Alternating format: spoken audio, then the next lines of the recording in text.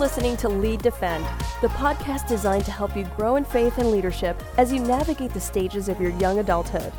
We address important faith topics and provide practical life tips, helping you build your faith as you engage in a changing culture. Here are your hosts, Seth Tucker and Ryan Scantling.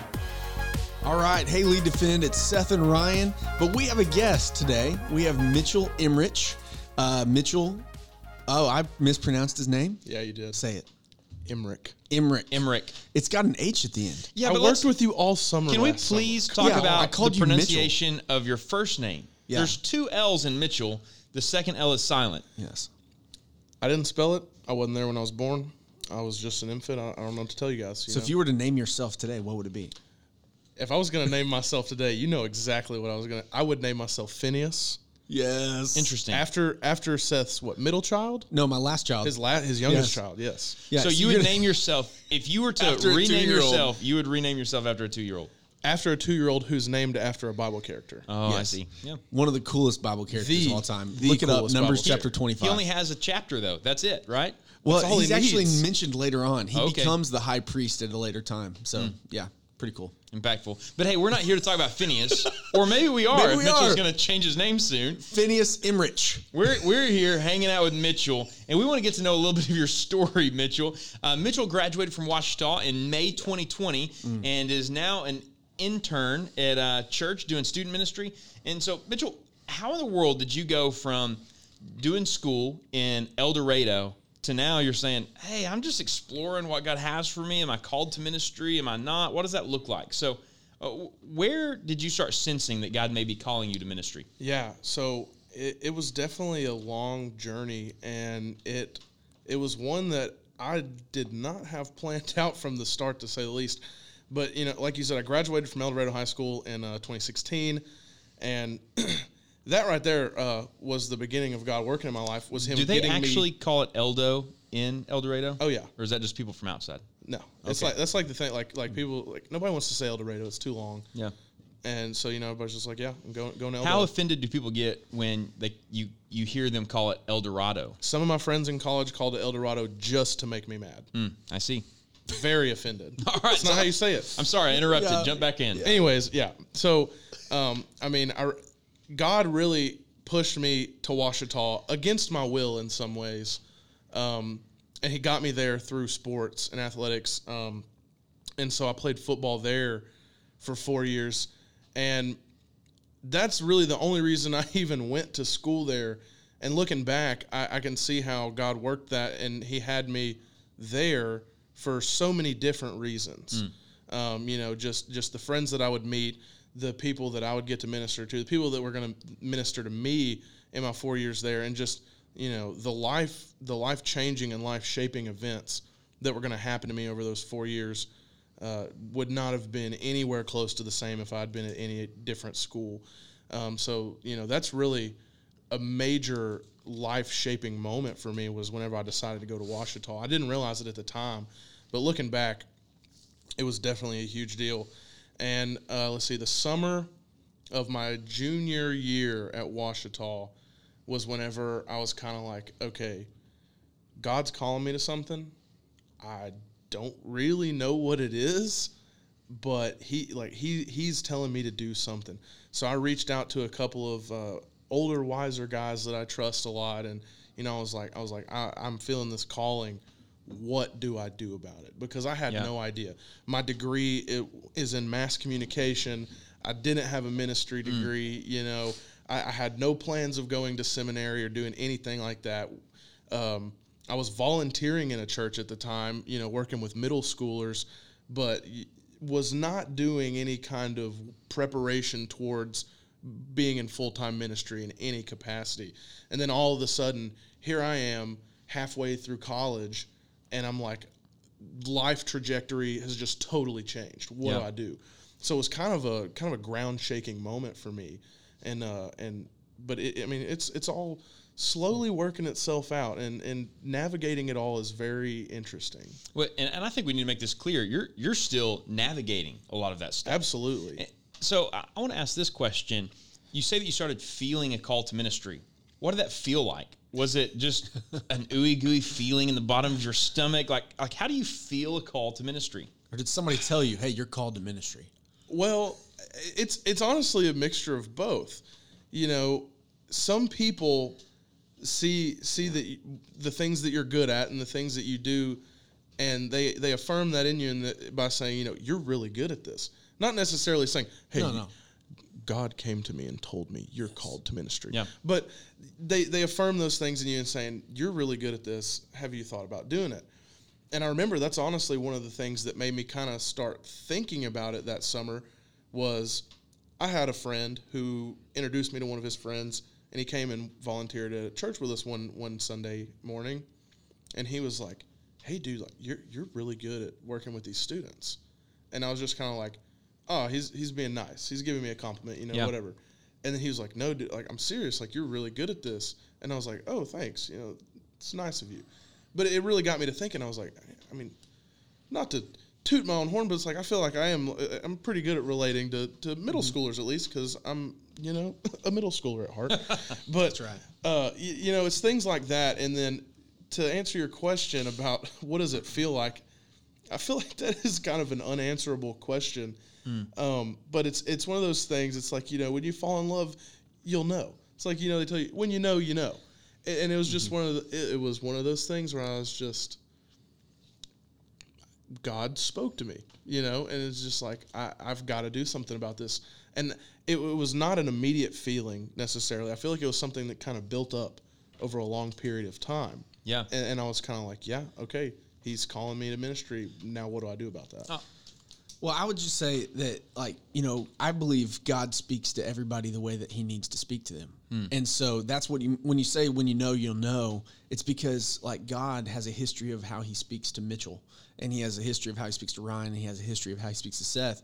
And when he speaks to you, you know it's him. I just want to point out, you just referred to yourself in the third person. I did, I know. And I kind of dig it. I kind of dig it.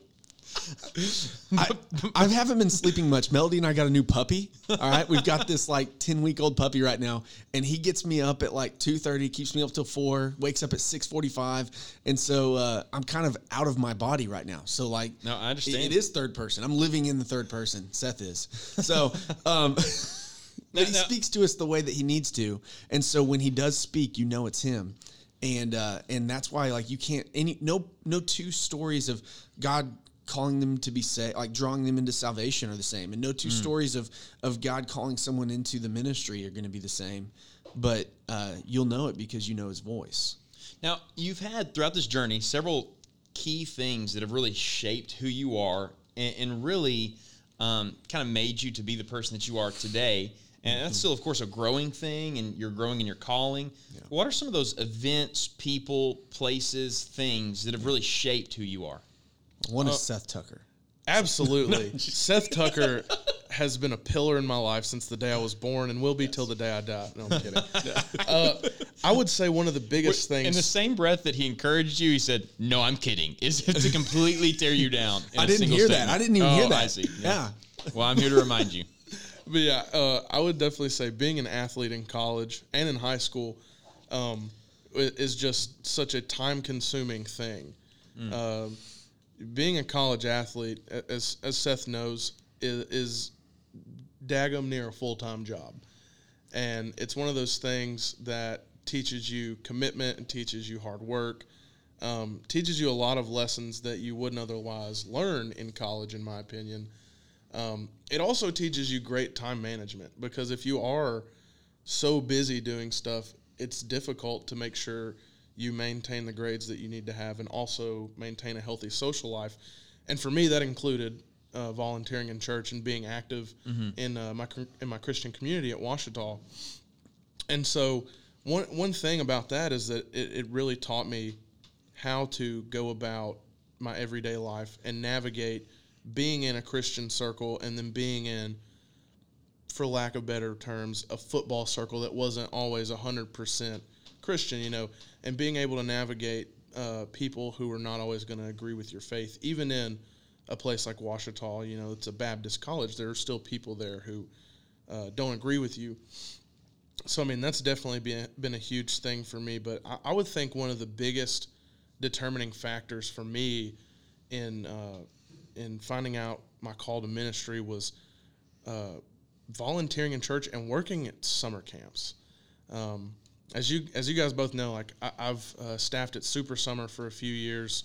I think the last 3 or 4 summers, and it's been a huge determining factor in my life, and how being able to see myself in a ministry setting, being able to see, being able to lead kids to Christ, being able to do things like that has been such a life-shaping thing for me, because it's like I said earlier, you know, you have people who affirm what you're good at. You have people tell them, hey, you're good at this. It's also nice to see yourself do something good in that setting. And it's nice to be successful in a setting, to kind of let yourself know, hey, this is a viable option. You know, like you could potentially do this. You're not just going to like try and fall flat on your face. Yeah. So, I mean, both of those things combined have really, really shaped the last couple of years and changed the trajectory that I'm going on. Who are some people that have shaped you kind of throughout your young adulthood, throughout your student years, that really have played into your calling? Who are those wise individuals that you called and talked to? Yeah, well, several different guys, but one of the biggest ones was Warren Gasway, who works here at the State Convention. He was my youth pastor in high school, and I just have a really great relationship with him, and he's done so much for me. And even though he's not one of those guys I see day in and day out right now, we have a really strong relationship, and he's always there to give me advice. You know, he's been in a similar situation to me, because he kind of got into a calling to ministry a little bit later than some people. Yeah.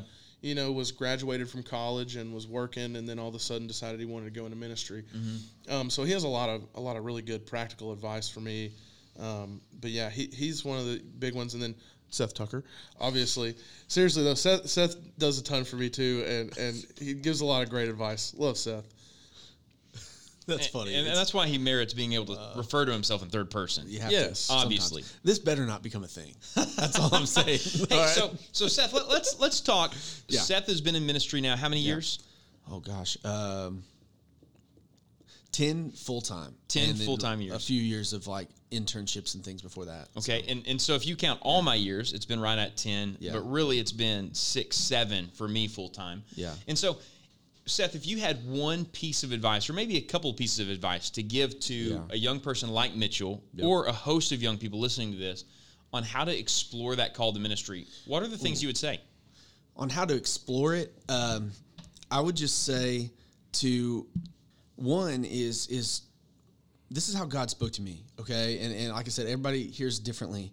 But I tested what the desires of my heart were based on the affirmation of people around me.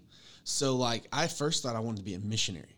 And because, like, my first, like, instant to think I was called to ministry was on a mission trip. And I led this girl to Christ in the streets of New York City. And I was like, man, that was awesome. I want to do that forever, you know? Mm-hmm. And then in college, though, like, I'm testing that with the idea that I'm already volunteering in youth ministry. Yeah. I've already been coaching Boys and Girls Club basketball for like 4 years. And God just really like spoke to me in a way that I understood that wasn't his audible voice, but it might as well have been, where he just, you know, where have I gifted you and where are you already serving? Wow. And that was kind of my call to student ministry. I was like, man, I have to go into youth ministry right now. And God's calling is like fluid in the sense that what he tells you to do is what he tells you to do until he tells you to do something else. Yeah. Okay. And so That's a good word. Like, you don't, just because like you feel like right now you might be called to youth ministry or middle school ministry or whatever, doesn't mean that's what you're going to be doing in 10 years. Mm-hmm. You know, he calls you to do what he tells you to do in that moment. I'd also say when you're exploring God's call, God cares more about who you are than what you're doing. And then God cares more about what you're doing than where you're doing it. Wow. Okay. And so like focus in on your heart when you're exploring a call to ministry. And the way I like to, this is my goal. All right. Malachi 2, 6, 7, and 8. I might read 8. Is a few verses that I really want to live by in ministry. Okay. It says, true instruction was in his mouth, and nothing wrong was found on his lips. He walked with me in peace and integrity and turned many from iniquity. For the lips of a priest should guard knowledge, and people should desire instruction from his mouth, because he is the messenger of the Lord of armies. And it's just this idea that there is an intense amount of reverence and seriousness in what we do. Now, like, we're in youth ministry, there's a lot of joking around, there's a lot of fun, but when it's time to get down to business, there's a reverence that should be. I had an intern one year who was working for me, and he was exploring a call to ministry. And man, I was on vacation, and we had prepped his sermon, right? He was preaching on, I think it was Shadrach, Meshach, and Abednego, okay? And he was talking about King Nebuchadnezzar, and he used some words that you shouldn't use in the pulpit, talking about Nebuchadnezzar, right? And we always taped our interns when they preached. Yep. And so we walked through it together, and I didn't berate him or belittle him, but I said, man, listen, there's a reverence that comes when you instruct people from the Word of God. It's not a reverence that you're being fake. It's a reverence that you're taking serious the Word of God.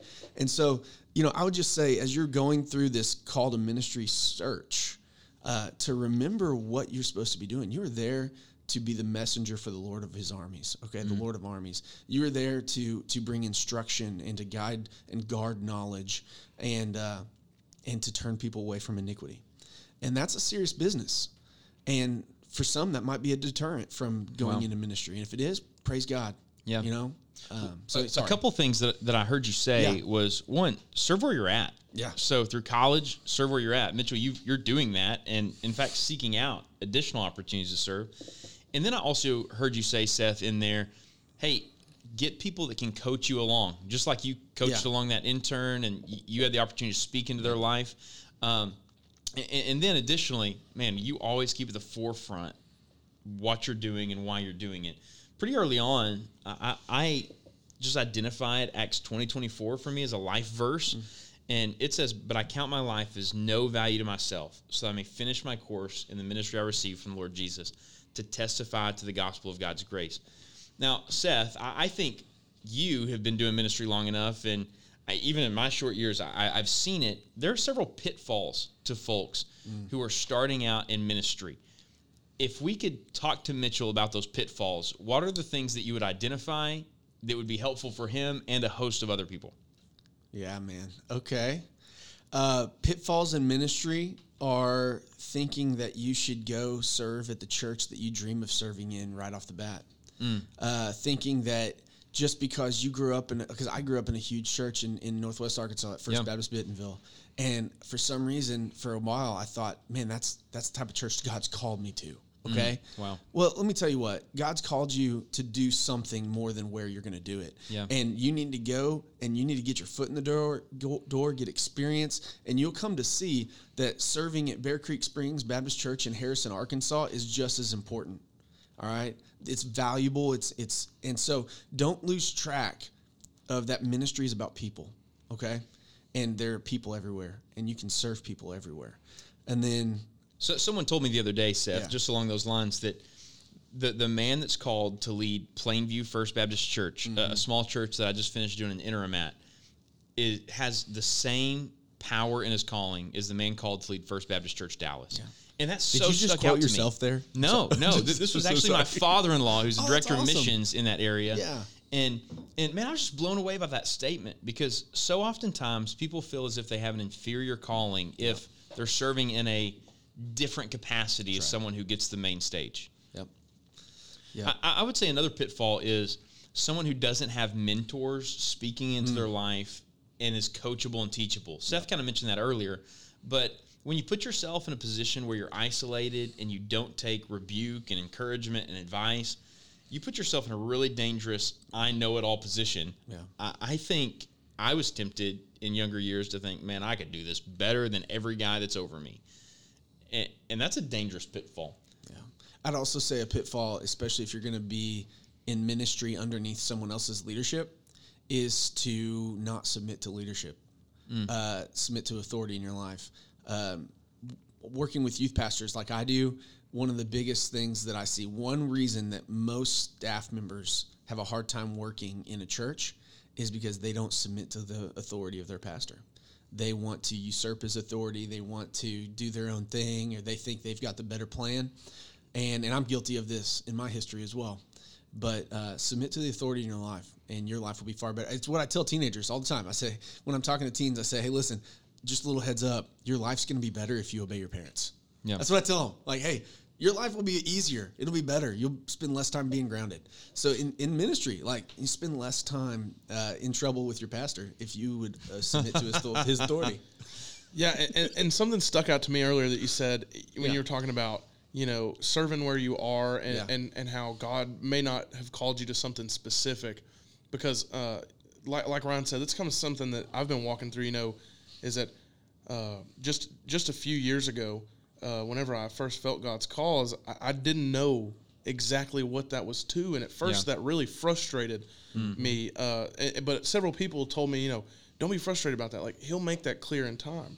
And at the beginning, I was like, man, I don't want to do youth ministry. Like, that's the generic thing that every college age dude is like, yeah, I want to be a youth pastor. I want to be a youth pastor. And I'm like, well, I'm doing something different. I got to do something different. There's so many things out there to do that people don't think of, and originally people are just like, oh, well, I'm called to ministry. I'm going to preach. I'm going to be a pastor. Yeah. And then I started doing a little research, and I was like, there's so many things to do. And then look, here I am. I've ended up in youth ministry, and I've got no problem with that, and I love it. Yeah. But at the same time, I don't want to pigeonhole myself into one thing, because I don't necessarily feel that God has 100% nailed down, you're going to do youth ministry for 20 years or whatever. Yeah. Well, my calling was specifically in the field of youth ministry early on, but as I've matured and begun to understand calling better, I've understood that God has called me to equip the saints to do the work of the church, not to have a role. And I can equip the saints as a youth pastor. I can equip the saints as a missions pastor. I can equip the saints as a pastor. Like, it doesn't really matter. He cares more about who we are than what we're doing. And so are we going to be faithful servants of the King, or are we going to worry more about what role our role is going to be in the church? And so that's a good word. And hey, in wrapping up, I would say this, that as we think about calling and processing that, one of the things that I would encourage every young person is get trained. It doesn't necessarily have to be a seminary formal training, but find people that you can train under, who can coach you. One of the ways to get trained is by coming to the Lead Defend Conference in 2021. And so you can go to leaddefend.org and find that information there. Seth, do you have any closing words for us? I do, actually, yes. So, man, not all of you are called to ministry. Yeah. Okay, you're not. But you know what you are called to? You are called to minister.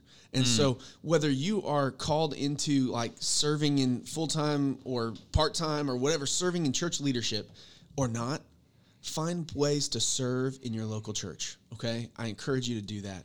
But with that, we want you to sign up to be a part of Lead Defend 2021. Yeah. But we also want you to continue to listen and invite your friends to listen to this podcast. I heard this on a podcast recently. Just go ahead and unsubscribe and resubscribe, okay? Do that a few times. It might boost our numbers. I don't know, okay? Yeah, who knows? It's unproven. It's unproven. Let's give a hand for Mitchell with 2 L's. Thank you, Mitchell, for being with us. Yes, snaps. Hey, thank you for listening to Lead Defend. That's it for this episode of Lead Defend.